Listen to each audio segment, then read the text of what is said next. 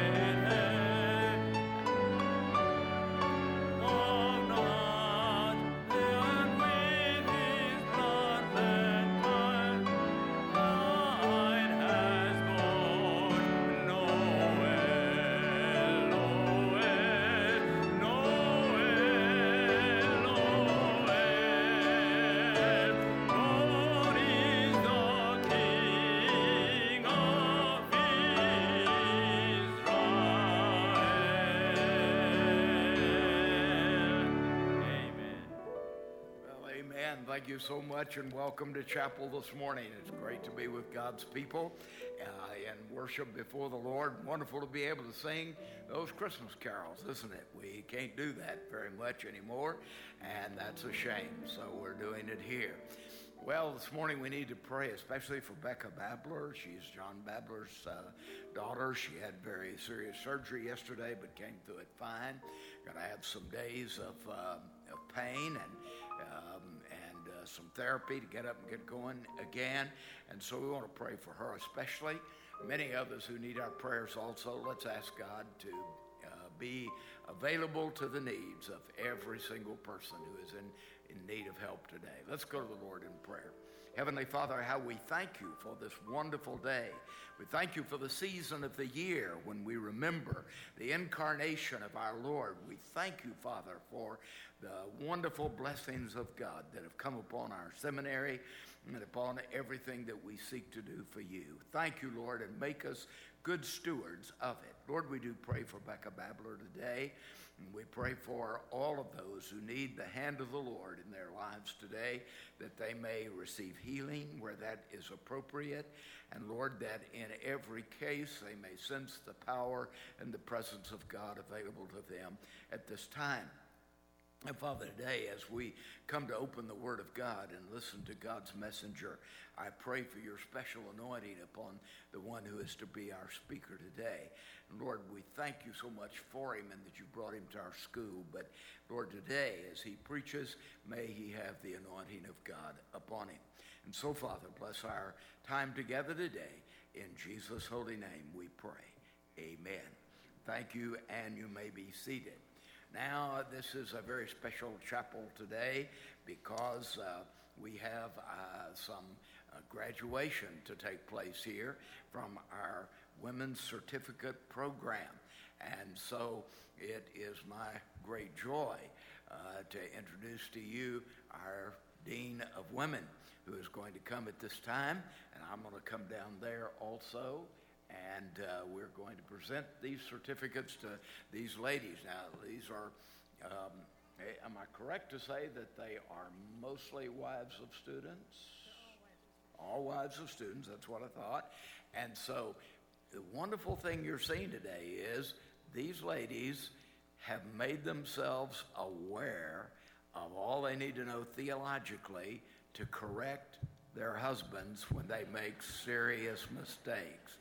Amen and amen. Ladies, not only do you graduate today, but you have an assignment on your hand. It will help keep your husband humble, and at the same time, it will help him to be better instructed in the way of the Lord. So thank you so much for being here and doing this today. Come right on, please. Well, these ladies are a reflection of Southwestern's commitment to providing theological education to women at all levels of study, from doctoral study, master's, and baccalaureate concentrations to the certificate level. And today we recognize those who completed the certificate level. The Seminary Studies for Student Wives Certificate prepares student wives to be prayerful and passionate partners with their husbands in ministry. So I want to say especially a thank you to the family and friends, especially the husbands, who encouraged them to do this and to continue to equip themselves to best be used by God. So as I call each name, I invite friends and family members who are here invited to stand in their support. I do ask that we refrain from applause until the end, and we'll all join together to congratulate their achievement. So earning the Seminary Studies for Student Wives Certificate, Antonia Ajaboya, Alini Marianne Montero Cha, Myungja Han, Mary Jepkoske Kipchilis, Osere Alawunmi Olabisi, Crystal Lynn Tucker. Join me in congratulating these ladies on their achievements.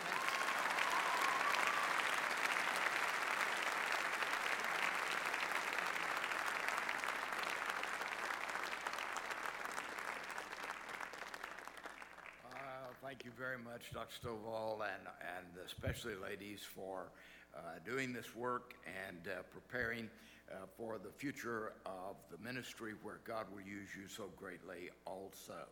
Now, in just a moment, we're going to have the reading of God's Word. We're moving along in the book of Acts, and Zer Srogao, I think I got that right, who is finishing in just a few days with his baccalaureate degree. He is from the state of California. Isn't that wonderful? The Californians come here. That's good. And so he's going to come and read God's Word for us as we continue reading through the book of Acts. And then we're going to sing, "Oh, Come All Ye Faithful." And then Drew Benson today is going to come. Now, I know that when I announce to you that he's going to do a piece from the Messiah, that most of you say, "Oh, no." But you're ever going to be surprised, first of all. But number two, You need this. This is a very historic connection of the Church of the Living God. You don't want to be totally ignorant of these things. And so I know you can't do it. I certainly couldn't. I heard him rehearsing in here. It was most remarkable, but I couldn't do it. But thank God he can. And so you listen as Drew Benson comes to sing, "Comfort ye my people, and every valley shall be exalted." And then after that, we're delighted to be able to present to you today Dr. Barry McCarty. You've already gotten to know him probably because he's very faithful in chapel, as of course all our professors are. And we are grateful for not only that, but for the tremendous contribution that he has made. Now, Pat's not here today, is she? Okay, he's married to Pat. They have 3 children, Ryan, Noah, and Ian. And that doesn't really make much difference to him. What makes a difference to him is that he's a brand new grandfather to a precious little baby boy, and he's excited about that. But of course then Dr. McCarty's excited about everything, and so that's okay too. He holds a Master of Arts degree from Abilene Christian University, and his PhD in rhetoric is from the University of Pittsburgh. And as a matter of his work with the Lord, he has served as president of Cincinnati Christian University and as a senior pastor for about 22 years. He has been a professor in several different institutions, and he is serving from 1986 until now as our chief parliamentarian for the Southern Baptist Convention. And when I heard that there might be an opportunity for him to consider coming here, I contacted him and said, "Dr. McCarty, God has spoken very clearly to me." And he said something about the fact that God needed to speak to him. And so we arranged that, and God spoke clearly to him also. And so through that sequence of events, we are most grateful to have him here teaching with us now, both in the college and in our School of Preaching. Well, he has written a number of books, Parables and Miracles, Well Said and Worth Saying, a public speaking guide for church leaders, and parliamentary guide for church leaders. All of that he has done. Let me tell you what, he loves to spend his summer vacation riding in the mountains of France on his bicycle. And so he is a good athlete and a fine man, and I am so grateful to God to have him here. And I want you to listen to him today with open heart, because he has a very important text that he's going to point you to and point me to as he challenges us today in the word of the Lord. All right, so this is our program, and Zer, would you come and read God's word for us now?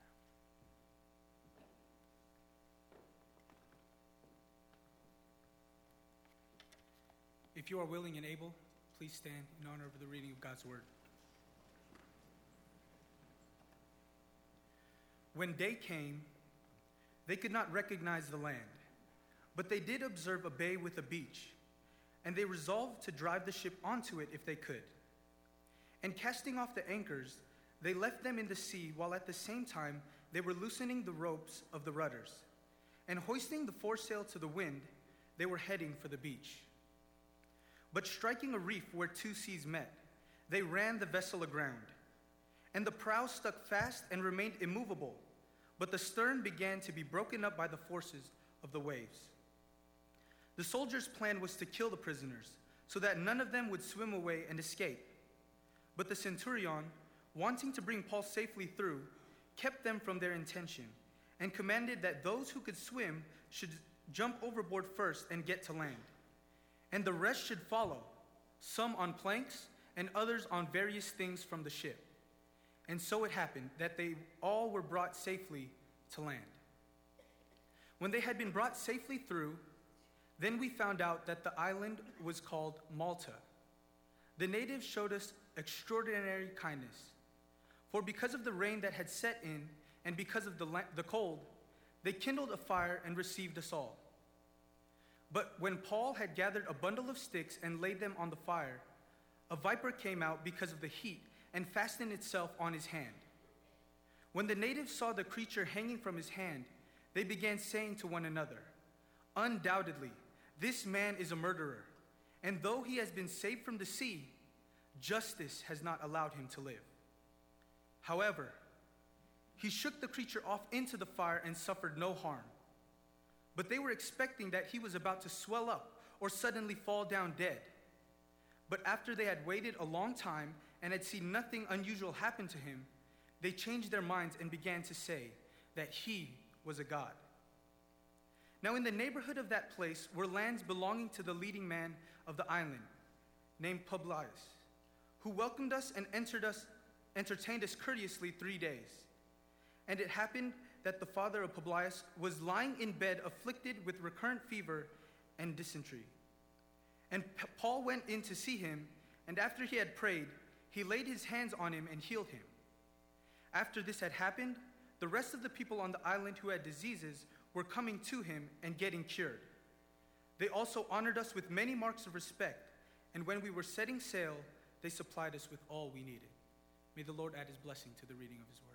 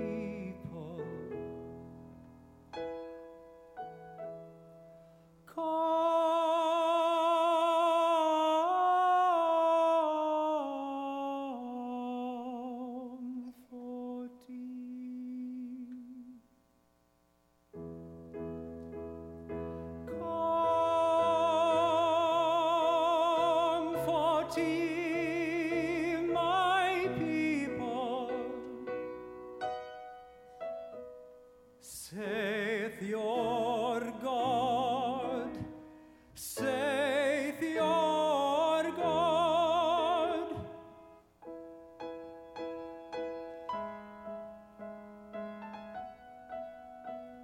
Speak ye comfortably to Jerusalem. Speak ye comfortably to Jerusalem, and cry unto her that her warfare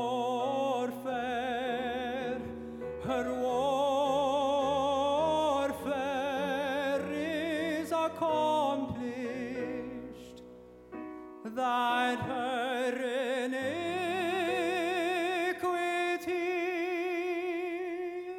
is pardoned, that her iniquity is pardoned.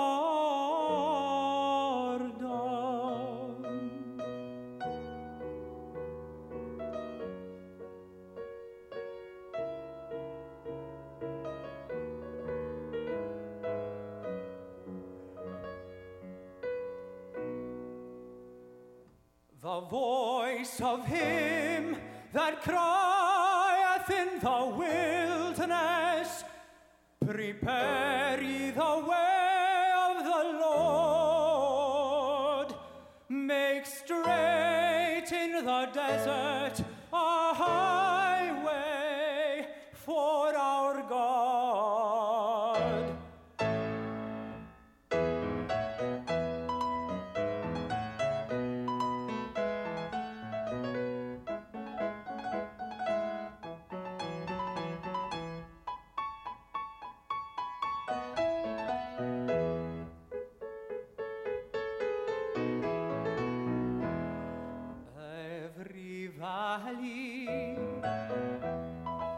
Every valley shall be exalted, shall be exalted,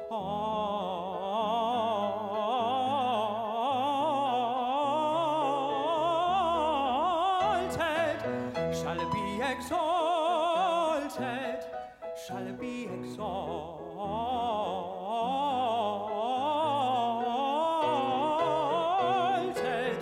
and every mountain and hill made low, the crooked straight, and the rough places plain,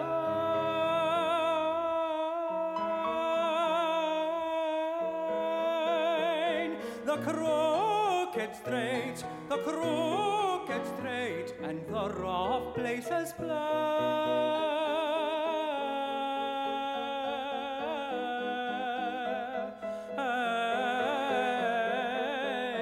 and the rough places plain.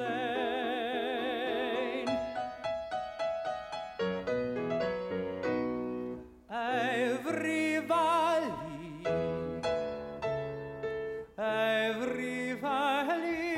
shall be exalted,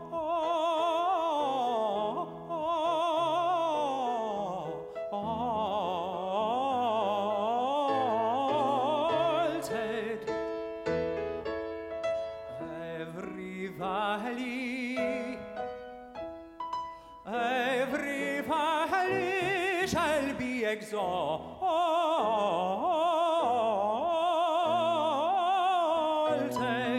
and every mountain and hill made low, the crooked straight,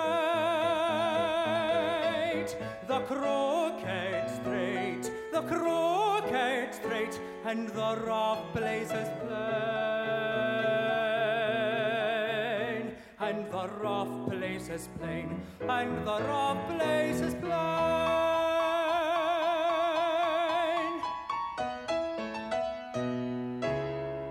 The crooked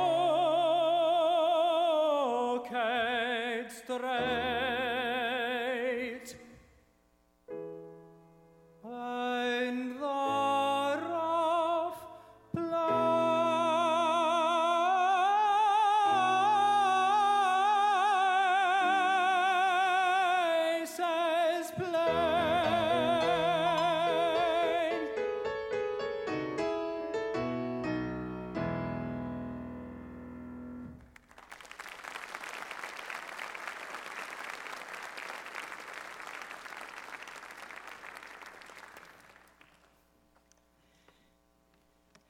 Well, good morning, SWBTS family. It's good to be here with you today.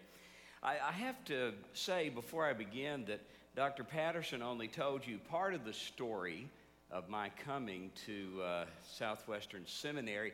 In between the time that the Lord spoke to him and told him that he needed him to extend a call to me, in between that time and the Lord speaking to me and telling me that I needed to accept that call, he failed to mention that Mrs. Patterson had a conversation with me. And after talking with Mrs. Patterson, it became much clearer that the Lord was speaking to me to come to Southwestern. They are dear and precious friends. They've been so for 3 decades, and so to serve under their leadership and alongside them here at Southwestern with all of you is a great blessing to me. I am so excited about our passage of Scripture today. I'll go ahead and tell you that our actual text that we're going to dig into is only a single verse, John 20 and verse 31.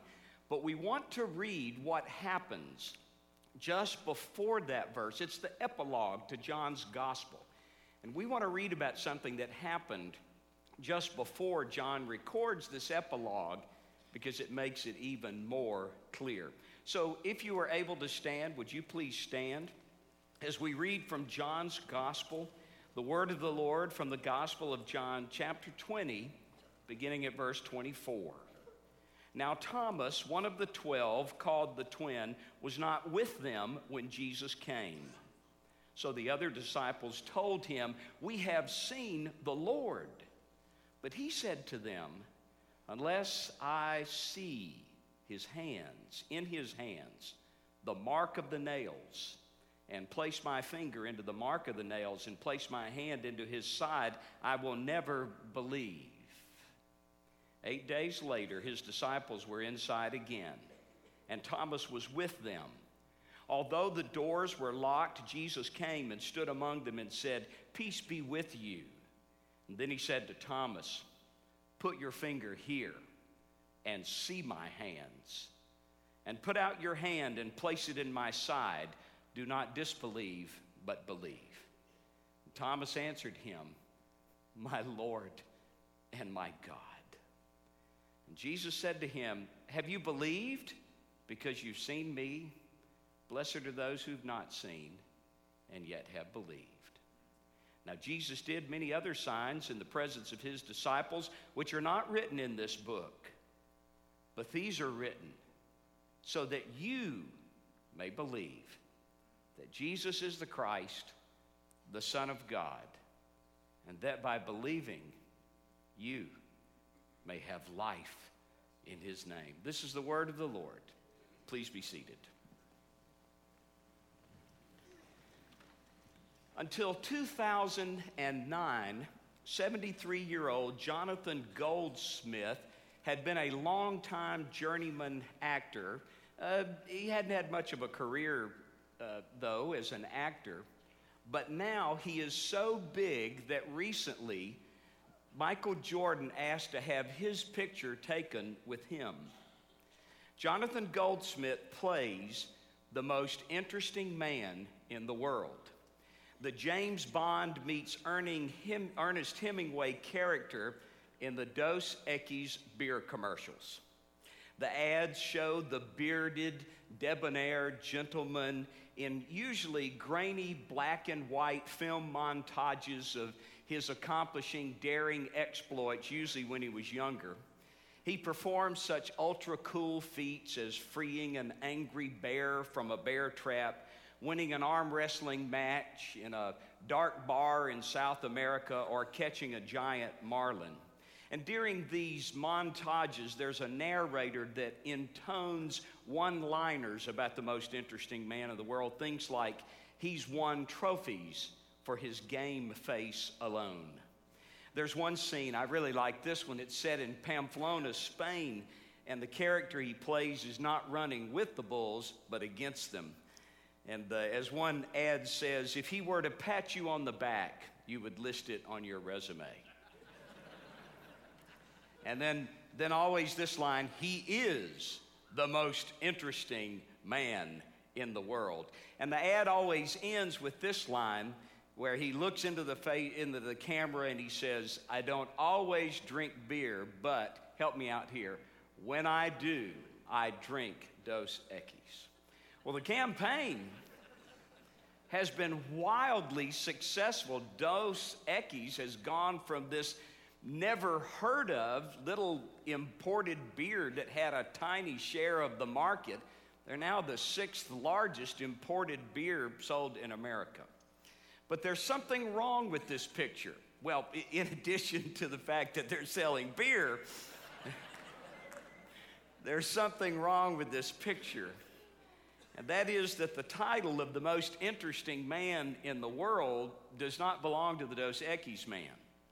That title belongs to another man, a man who lived in Palestine in the days of the Roman Empire. His name is Jesus Christ, and he's the subject of the most amazing story ever told or written. John here at the end of his gospel, when he comes to the close of the gospel, John writes this short 2-verse epilogue in chapter 20 and verses 30 and 31, where he sums up the gospel. And my friends, this morning, what I want to commend especially verse 31 to you. Because in that verse is the whole of the gospel summarized. All the great doctrines of the Christian faith can be found in the simple 8-word declaration, Jesus is the Christ, the Son of the living God. That's the whole gospel right there. And John writes for us all of the blessings and benefits that flow out of that. And so this morning we want to take a look at the most amazing story ever told, and it centers on the most amazing man, the God-man, Jesus Christ, the most amazing man who ever lived. Now, this story has a proposition at the middle of it, and let me just pause for a moment and give you a footnote. For those of you who are fans of the new homiletic, who think that propositional preaching is passé and disparage propositional preaching, my dear friends, I'd point out to you that when John summarizes his gospel, there's a proposition right smack in the middle of it. And so biblical preaching is propositional preaching because, in case you haven't noticed through your logic and language courses, that's a proposition. Jesus, there's a subject, is, there's your copula, the Christ, the Son of God. There's what's predicated of your subject. Biblical preaching is propositional preaching. By the way, if you ever want to refute that, I dare you to attempt it without using a proposition. Go ahead, make my day. Try it. Oh, you could sing me a little song about how the days of propositional preaching are over. You could paint a little painting, an abstract painting that nobody would know what you were saying in it. But you couldn't refute the argument that biblical preaching is propositional preaching unless you proffered a counter proposition. All right, we're done with the footnote. Let's get on with the sermon. That's the proposition that Jesus is the Christ, the Son of God. And in this verse, the main clause of the verse is, these things are written. And then John has two little, they're not little, well, they're short, but there are two hina clauses in there. For you Greek students, you know that hina is a purpose indicator. And John has two purposes in writing his gospel. The first is that you may believe that Jesus is the Christ, the Son of God. And the second purpose is that believing you may have life in his name. So we're going to talk about those two things. First of all, let's talk about that first thing. The most amazing man in this story, Jesus Christ. John puts that statement that Jesus is the Christ, the Son of God. In the Greek text, that proposition is in the indicative mood. And the indicative mood is the grammatical mood that a writer uses to describe an action or a state of being that is real. And so John here, when he makes that simple proposition in the indicative mood, he's saying, listen, the fact that Jesus is the Christ, the Son of God, that is a fact. That's indicative. That's something that is real. It's not in the interrogative mood. It's not, well, I wonder if this fellow Jesus might be the Christ. It's not in the subjunctive mood, well, maybe, just perhaps this fellow Jesus just might be the Christ. It's in the indicative. It's a statement of fact. It's a statement of what is real. It's a statement of what is solid. And it's a present active indicative so that it's true the moment that John uttered it. It is true for all time and all eternity, forever and ever and ever. Jesus is the Christ, the Son of God. Whether you believe it, whether I believe it, whether anybody believes it, it is the truth. Can you hear the ancient voice of the Apostle John? Can you hear him saying that down through the ages? Can you hear his voice that at the center of the gospel, the center of all wisdom and knowledge, at the center of the deepest understanding of the most fundamental reality in the universe is this simple 8-word proposition: Jesus is the Christ, the Son of God. Now, let's take our first half of our time together today. Let's talk about what that means. 4 things. First of all, Jesus is called the Christ. And as soon as you have called him the Christ, the Messiah, immediately we begin to think of those 3 anointed offices in the Old Testament, all of which foreshadowed and foretold the coming of the Christ. You see, in the Old Testament, there were 3 kinds of people who were anointed or who were set apart for their offices through anointing oil. There were prophets, there were priests, and there were kings. A prophet is a messenger from God, someone who has a word from God. And you can find in the Old Testament places where the prophets were said to be anointed. Priests, especially the high priest, were also anointed offices. A priest is someone who mediates between sinners and God through sacrifice. And then finally, remember that touching story of the prophet Samuel anointing first Saul and then David as king. Kings were anointed offices. And so when you refer to Jesus Christ as the anointed one, it reflects back, it shows that he is the fulfillment of those 3 anointed offices of the Old Testament. Jesus Christ is, first of all, the perfect prophet because he is the ultimate messenger from God. The book of Hebrews opened it this way, as my dean David Allen rightly notes in his commentary, that long ago at many times in many ways God spoke to our fathers by the prophets, but in these last days he has spoken to us by his Son.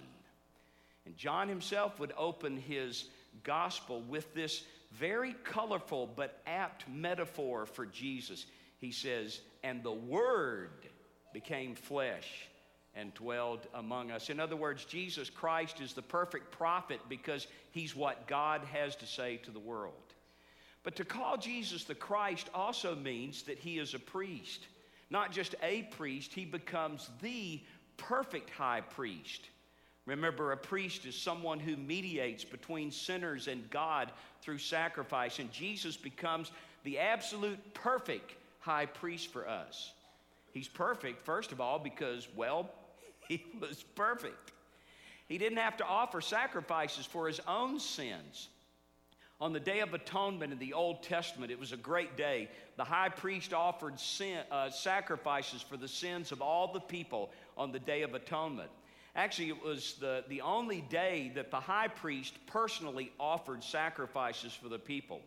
And on that great day, though, the first thing that the high priest had to do was that he had to offer sacrifices first for his own sins before he could then offer sacrifice for the sins of the people. The high priest would go and he would wash his hands very carefully, would wash his feet. He would remove his high priest robe and clothe himself in a clean white linen robe. And then there was brought to him a bull that he had purchased with his own money. He would lay both of his hands on the head of the bull, and there he would confess his sins, slay the bull, and it would be sacrificed for his sins.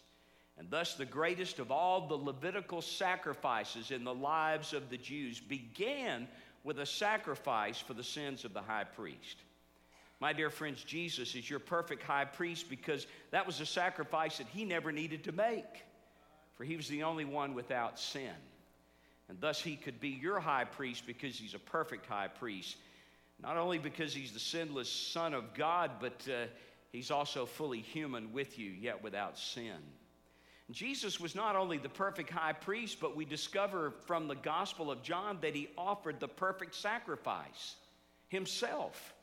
He became the sacrifice. John saw it. I'm sure he had it in mind at the end of his gospel, the day that he stood on that wind-swept hillside outside of Jerusalem and looked up onto the hard wood of that cross and watched the Savior bleed for the sins of the world. He saw his side pierced with a Roman spear and knew this is the perfect sacrifice.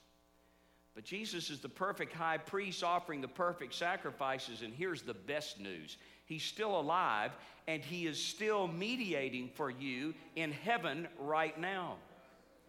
The writer of Hebrews in chapter 7 would put it this way: consequently, he is able to save to the uttermost those who draw near to God through him, since he always lives to make intercession for them.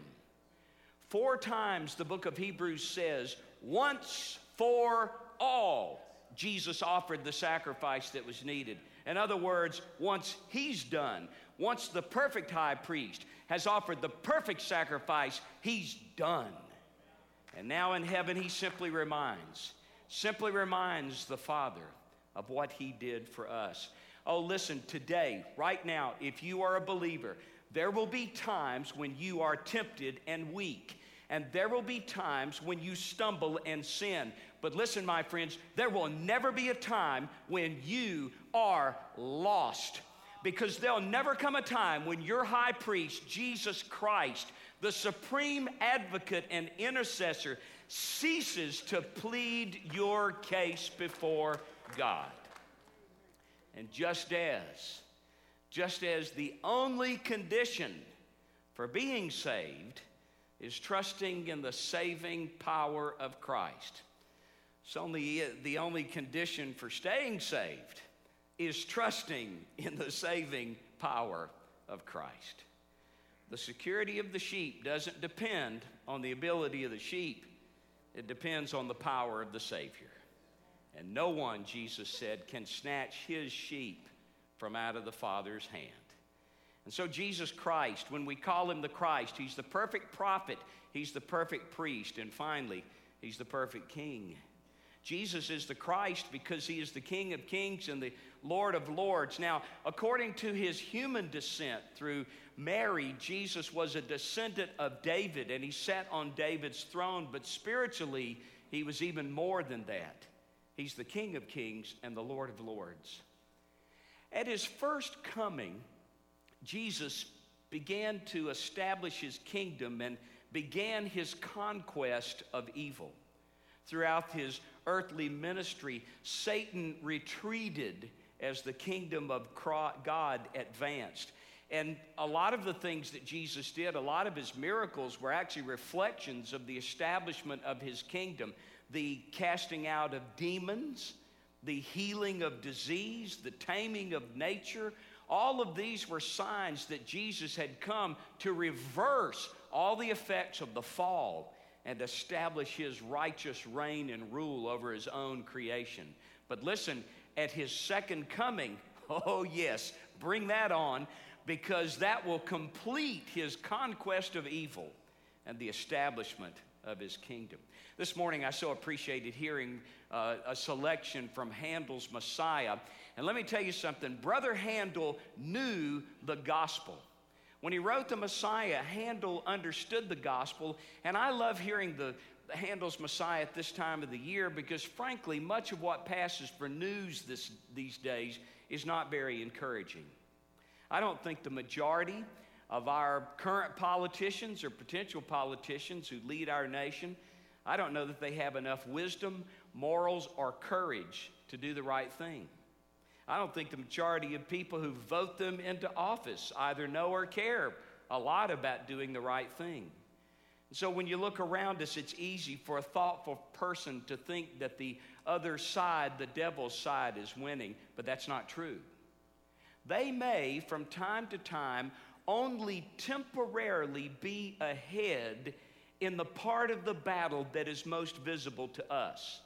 But my friends, the message of the gospel and the message of the New Testament is that this world, when it comes to an end, will end in the complete and unconditional victory of Jesus Christ and his church over the devil and his followers. And Handel understood that. You know how I know Handel understood that? Listen to the oratorio that Handel wrote. Just prior to that great Hallelujah chorus, there's a bass recitative that's taken from Psalm 2 that says, Why do the nations so furiously rage together? The kings of the earth rise up and take counsel together against the Lord and against his anointed. Turn on the nightly news. You can watch that all day long. That happens still. But that bass recitative is followed by this staccato chorus that they all burst in and say, Let us break their bonds asunder. And then a tenor weighs in and says, Thou shalt break them with a rod of iron. Thou shalt dash them to pieces like a potter's vessel. Then Handel hits us with the great Hallelujah chorus. Hallelujah, for the Lord God omnipotent reigneth.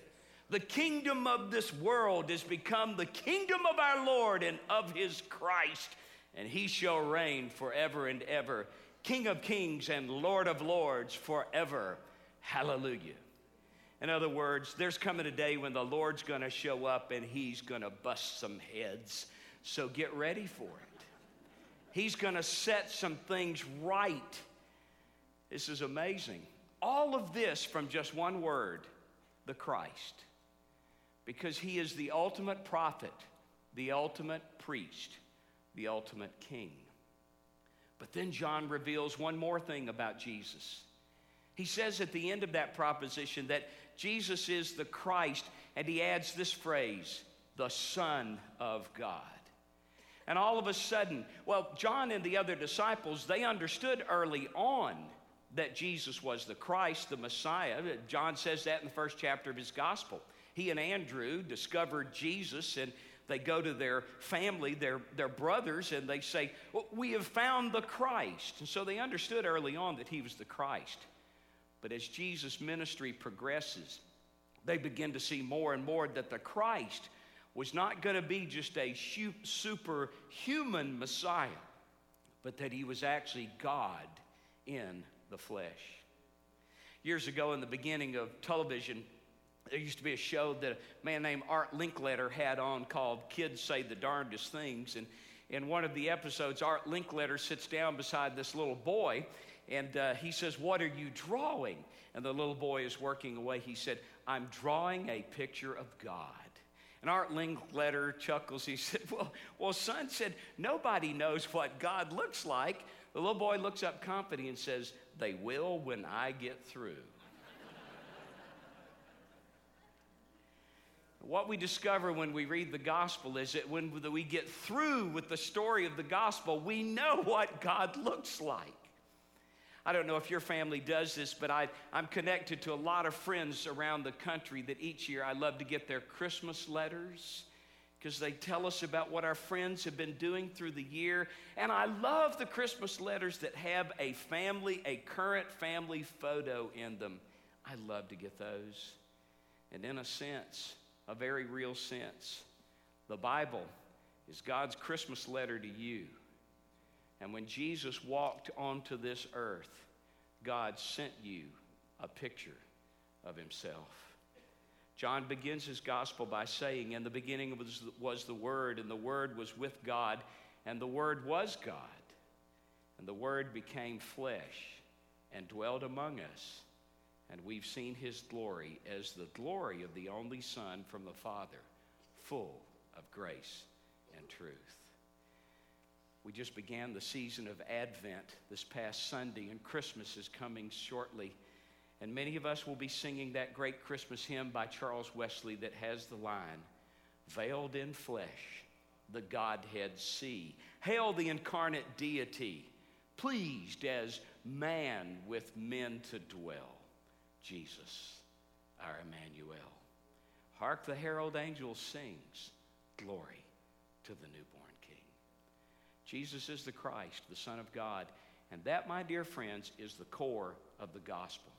Understand that, and everything else opens to you. Misunderstand that, and you'll understand nothing. That is the core of the gospel.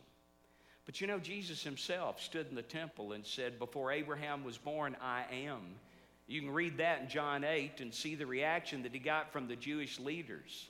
Jesus himself plopped God's business card down in front of the Jewish nation.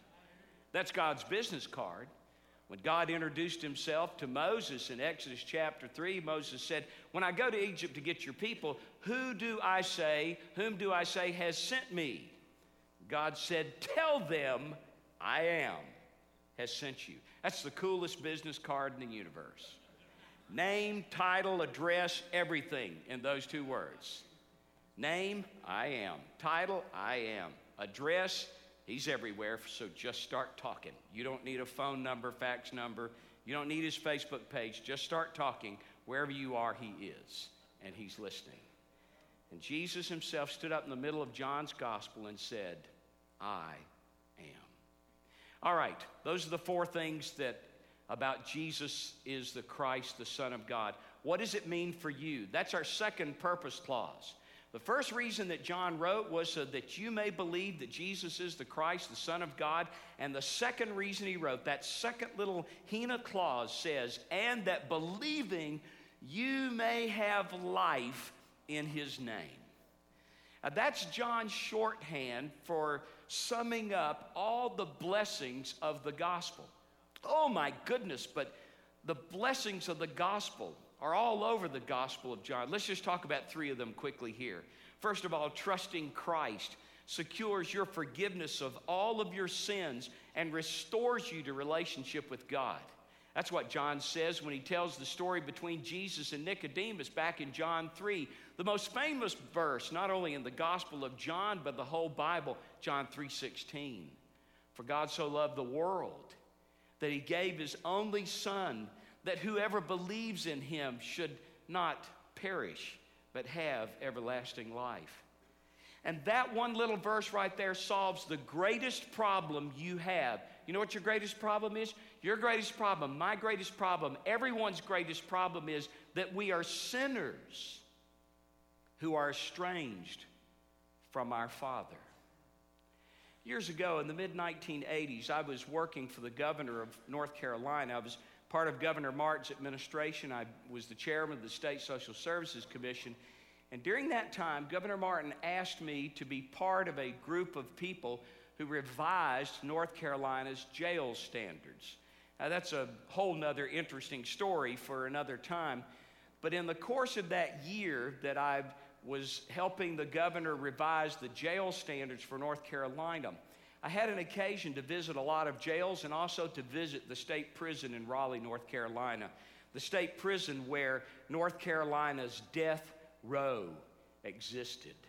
It was one of the most sobering things I've ever done. I remember walking down a long hallway, passing a line of cells as I looked into the faces of men who were awaiting execution, men who one day would walk that hall and would be dead men walking. At the end of that hall was the death chamber. It was a small room with metal walls.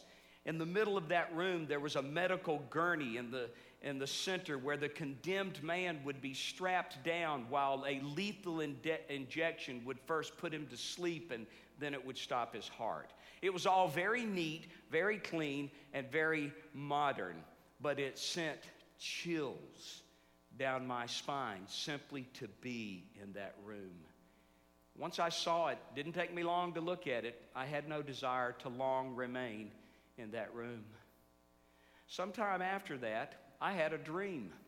And I saw that same picture in my dream. It was very real to me because in the dream, I was walking down the same hallway, walking into that just the way I had actually done it in real life.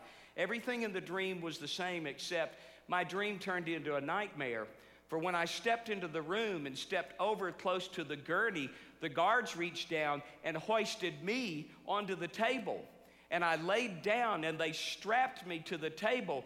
And as someone began to put an IV needle in my arm, I looked down and saw that the sleeve of my arm that I was wearing, the prison blues that the men on death row had worn. And I woke up at that point. I'm glad I woke up at that point, because I woke up in a cold sweat. Oh, wow, what a relief. Oh, I'm so thankful. I am not a condemned criminal. Oh, I'm not about to be executed. As I went back to sleep, though, God began to work in my heart. And I don't know if the dream came from him or not, but as I went back to sleep, I remembered, oh, wait a minute. This story is true of me, because I am a condemned sinner. A condemned sinner in a more real and a more important way than any of the men on North Carolina's death row. For I have rebelled against the just and rightful reign and rule of my Lord and King. And I've broken his holy laws, and I've incurred his righteous wrath. And as John puts it in this short verse and others in John 3, I am condemned and I'm perishing. Oh, but thank God, just before I was executed, someone else stepped in and died in my place. And then my mind just raced back 2,000 years to a wind-swept hillside outside the city of Jerusalem and to the hard wood of a cross. And I stood there with John at the crucifixion, and I looked up into the face of the one who took my place. And all of the white, hot wrath of a just and angry God burned itself out. Not on me, not on you, but on him. And Jesus did what you certainly don't want to do. And by trusting him, he stands in your place. July of 1994, there was a forest fire that raged near Glenwood Springs, Colorado. There was a team of firefighters that were battling that blaze, and as they did, the 50-mile-per-hour winds suddenly shifted and began to blow the fire back toward the firefighters. Two teams of firefighters quickly realized they could not outrun the fire. 14 of them decided that they would quickly dig little trenches in the ground, as they're trained to do, and that they would cover themselves with their aluminum fire tents, which were there just for that kind of event. But this particular fire was too hot, and their thin aluminum fire tents could not stand the fury of the fire, and those 14 firefighters died. There was another group of firefighters close to them, but off just a little bit, 38 firefighters. And they survived the fire because they too realized that they could not outrun this fire. But instead, they wet their handkerchiefs and garments and wrapped them around their heads. And these 38 firefighters, as awful as it sounds and as scary as it sounds, they actually ran into the fire and through the fire line to the other side, to the charred, blackened earth where the fire had already been. They escaped because they ran to the only safe place where the fire has already been. And my dear friends, that's the gospel. The gospel invites you to run. You who are subject to God's wrath and God's righteous condemnation, God invites you, Christ invites you to run to the charred earth around the cross where the fire has already been. It's the only safe place in the universe. Another thing that the gospel offers us is the Holy Spirit. Jesus said in John chapter 7, whoever believes in me, as the scripture has said, out of his heart will flow rivers of living water. And this he said about the Spirit, whom those who believed in him were to receive. In other words, Jesus is prepared not only to instruct you how to live and to help you live, he's ready through the Holy Spirit to actually come and live in you and through you today. And then finally, Jesus is prepared to transform you at the end of the age. John says in his gospel, Jesus said to Mary, I'm the resurrection and the life. Whoever believes in me, though he die, yet shall he live. And everyone who lives and believes in me shall never die. You know, my greatest problem today is that I am rapidly becoming a decomposing corpse. Actually, so are you, everyone in the room. We are mortals who are in somewhere along the line. You're either at the beginning of it or in the middle of it or the end of it, but all of us are on the same continuum where we mortals are becoming rapidly decomposing corpses. Except those who through faith in Christ will one day be transformed. John would say in his little epistle, see what kind of love the Father has given to us, that we should be called the children of God, and so we are. And then he says, beloved, we are God's children now, but what we will be is not yet appeared. But we know that when he appears, we shall be like him, because we shall see him as he is. Forgiveness of sins comes to those who trust in Christ. The indwelling, life-giving power of the Holy Spirit comes to those who trust in Christ. And the promise of resurrection and transformation in the new heaven and the new earth comes to those who trust in Christ. Dear friends, that's the most amazing offer that you are ever going to receive on the most amazing terms. Simple trust in Christ, the most amazing man who ever lived. And all of this that John summarizes by these two little verses, all of this is the amazing story of the gospel. As you came in this morning, you received, via our friend Dr. Tom Rayner at Lifeway Christian Resources, he gave these to me to give to you today. Each one of you received one of these little New Testament Share Jesus Without Fear New Testament. It's a neat little New Testament. It shows you how to mark up the New Testament in order to use it to lead someone to the Lord just by asking a few questions and showing them the key verses. But here it is. It's in your hand. This is all the gospel you will ever need for you to be saved or for anyone to be saved. It's all here. It's a complete package right there. We are part of a family, part of a seminary whose motto is preach the word and reach the world. And this gospel is for you today. Let me say to you this morning that and it's possible that you may be here enrolled in seminary and you yourself have been trusting in something other than simple faith in Jesus to save you. Maybe you grew up in a Christian family.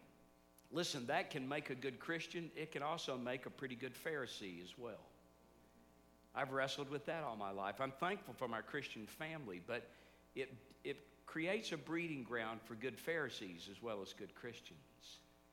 Maybe your church membership is what you're trusting in. Maybe the fact that, well, I was baptized the same time my whole, 8th grade Sunday school class was baptized, or whatever it is.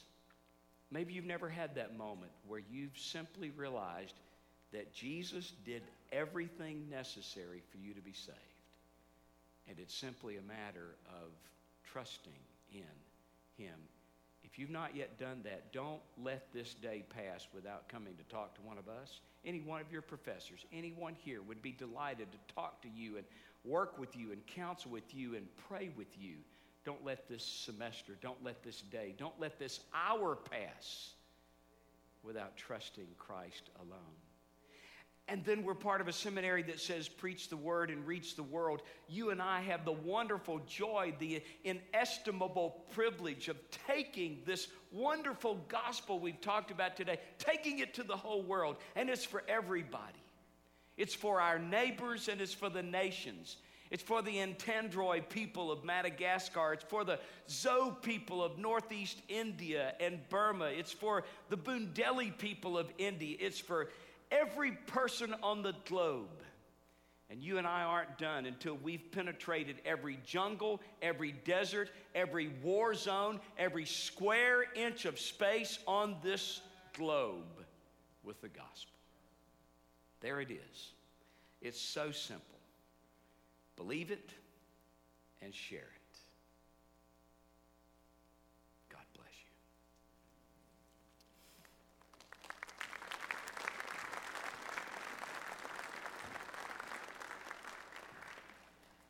Would you bow with me, please, for just a moment?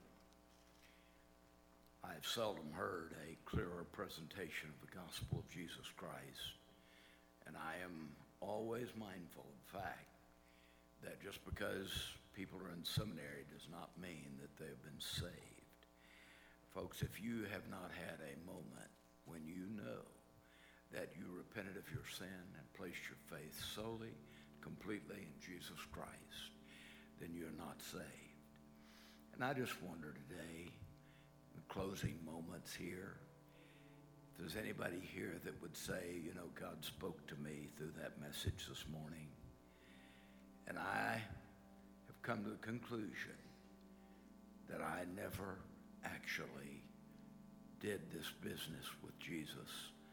I never asked him into my life. And I want to do that right now. Would you just slip a hand high up in the air all over the chapel today? Today I'd like to receive Christ as my Savior. Anywhere. God's moment as he deals with you. Anybody. I'm wondering how many of you today, and this might be all of us, I don't know, but don't say it unless you believe it. How many of you would say to God, dear Lord, in light of what we've heard today, we need to increase our faithfulness in sharing that gospel of Jesus Christ about which John wrote so beautifully. How many of you would say, I want to do that? I want God to use me in that special way. Would you just slip a hand toward heaven very quickly? Heavenly Father, you see that's most of us. Because, Lord, we are here because we care about the gospel. Lord, I pray right now for every one of us that we may, in the light of the Word of God, which we have heard preached so effectively, redouble our efforts to live and work for Christ in the days that lie ahead. Thank you, Lord, for sending God's preacher to us today to bring God's message to us in this hour. In Jesus' holy name we pray. Amen. Would you look this way, please, for just a moment? I need to just say a word of announcement to you about a couple of things. First of all, I want to thank Dr. McCarty. Now you know why I made that call to him and said, God's leading you here. And now you know why Ms. Patterson made an effective call to him to say, God is leading you. But what a blessing, what a tremendous blessing, how wonderfully well the whole Gospel of John was exegeted to us today. That's how you do it, folks. You learn to do it like that, illustrate it like that. God will bless you tremendously. Thank you, Barry McCarty, 1,000 times over. He'll be here at the close for you to talk with him and get acquainted with him if you have not already. Now, you note the platform. There's a piano or two up here. And they're not there for you to look at, although they make a beautiful sight. The institution owns all those Steinway pianos, thanks to some very generous people who made it possible for our music students to learn on the finest. And so we have a time each year when we have Keyboards at Christmas. It's a Christmas program that is for everybody, and I hope you will bring your wife. If your wife has been helping you get through school, she deserves a night like this. And you're a no-count sorry somebody if you don't bring your wife to it and enable her to enjoy a night of wonderful Christmas music. May God have mercy on your soul. Now, if you are, by the same token, looking for a wife or a husband, then you need to make this date night, and after hearing what they're going to hear, they'll be open to your proposal. And so I hope you'll take advantage of it. Now, this afternoon at 11:30 over at Selig Banquet Room, we have the Land Center program, which is our own Dr. John Wilsey today. Dr. Wilsey's just written a wonderful book. I meant to bring it with me, and I got off without it. But on the question of American exceptionalism and civil religion. And he's going to expound that a little bit for us over there today. And then we're going to ask him every difficult question we can think of, okay? And so it'll be a wonderful time over there together. Now, Brother James Tisdale, would you come up here for just a moment with me, if you will? And while he's coming, remember that tomorrow Dr. Jimmy Scroggins will be here. He is pastor of First Baptist Church, West Palm Beach, Florida, and a wonderful man of God. James Tisdale is a graduate of this institution. I got that right, don't I? Yeah, what year did you graduate? 66. 1966. I was just a baby back then. But God bless you, my brother. We're glad to have you here today. He drove all the way up here in order to do something very nice for you. I have in my hand a book that he has just published called One Generation Away from Paganism. And back at the back, as you go out tonight, the first 200 of you that go by that table, this is yours for free. Now, what's so good about that is this is a good book. But more than that, you got to have 1,500 to graduate, and most of those you have to buy. This one's free for you, so go by and get this. Now, Brother Tisdale, what made you write a book entitled One Generation Away from Paganism? Well, it didn't take me but 35 years to write it. Oh, okay. It really, I began it after I left this seminary because I'm convinced that unless we do personal evangelism, personal witnessing, the job's not going to get done as the preacher preached on today. So your thesis in this book is that we are inadequate in our involvement in evangelism. Is that right? I think that's probably a good statement. And as you plan the book, just give us one word about what your prognosis is. What do we need to do? Obviously, share Christ, but is there some real insight here for us to take away with us today? Well, a friend of mine used to write the end of his letters. You remember letters before email? He would put on the bottom of his letter, God's at work in the world today. And I believe he is. And I believe there are people out there waiting for somebody to come tell them the truth that we heard in this sermon a moment ago. And I think it's up to us to do it. And I think we can do it. And I did it.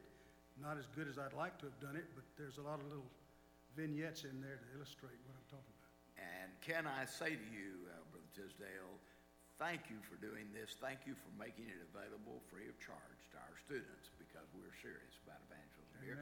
Would you tell him thank you and be sure to pick up this book? Thank you so very, very much. Now, you know that the day cannot end without one final note that might be a little unpleasant. I don't mean it to be, but I want to tell you something, and I want you to tell any students that are not here that I said this, okay?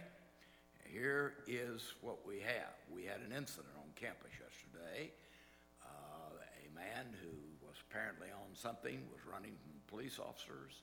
He darted onto left his vehicle and came darting onto the campus and into the men's dormitory. And a scuffle ensued there. involving the SWAT team, Fort Worth Police Department, involving our own security forces. And the result is that the man ran into a room which was unlocked. We don't do that. We lock our rooms when we leave. Okay, everybody got it? That's the first thing. And he dived through a window and broke it out. That was unthoughtful of him, but he probably came out the worse for the wear in that one. And was secured by the SWAT team and taken off to be treated for the injuries he had received flying through the window, and then to be incarcerated.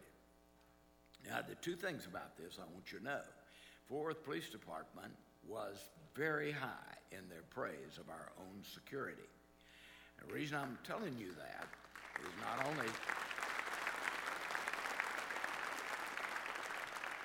only because they do a great job, but I heard unbelievably that there were 3 or 4 people who wanted to lodge complaints yesterday about something that we didn't do quite right. Now, I want to remind you where we live. We live in a bad world, and this seminary is not located out in some pasture 400 miles from any known form of sin. It's located right here in the middle of the whole business. And we're here on purpose. And so I don't want to hear any complaints. You got a complaint about something that Fort Worth Police did or that our security division did, you bring it to me if you're man enough to do so. Everybody got the point? Now I want to tell you one more thing. Yesterday, well, let me see if I can state this a little more positively. Whenever something's going down on this campus, as it is going to happen occasionally, I mean, we're located right here in the middle of the world. I don't ever want to hear that this is Wimpville University. We have no wimps here. If you're a wimp, transfer someplace else. If you're a man and something's going down, get in it. Right then, do what you have to do to secure the miscreant so he doesn't hurt anybody else. You say, I might get hurt. Probably.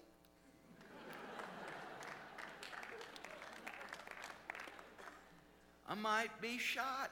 Maybe. If so, we'll pray for you. But guys, we don't stand around when somebody is under attack. We get in on it. We thank God for the opportunity to help protect life. This is not a time to be like most campuses in this whole United States of America where everybody sits around and says, well, we're effeminate you. And we're not going to get involved in this because we might get hurt. We're going to do what we have to do in order to see to it that the fewest number of people possible get hurt. Now, is there anybody here this morning that has a question about what I've just told you? Anybody? Yes?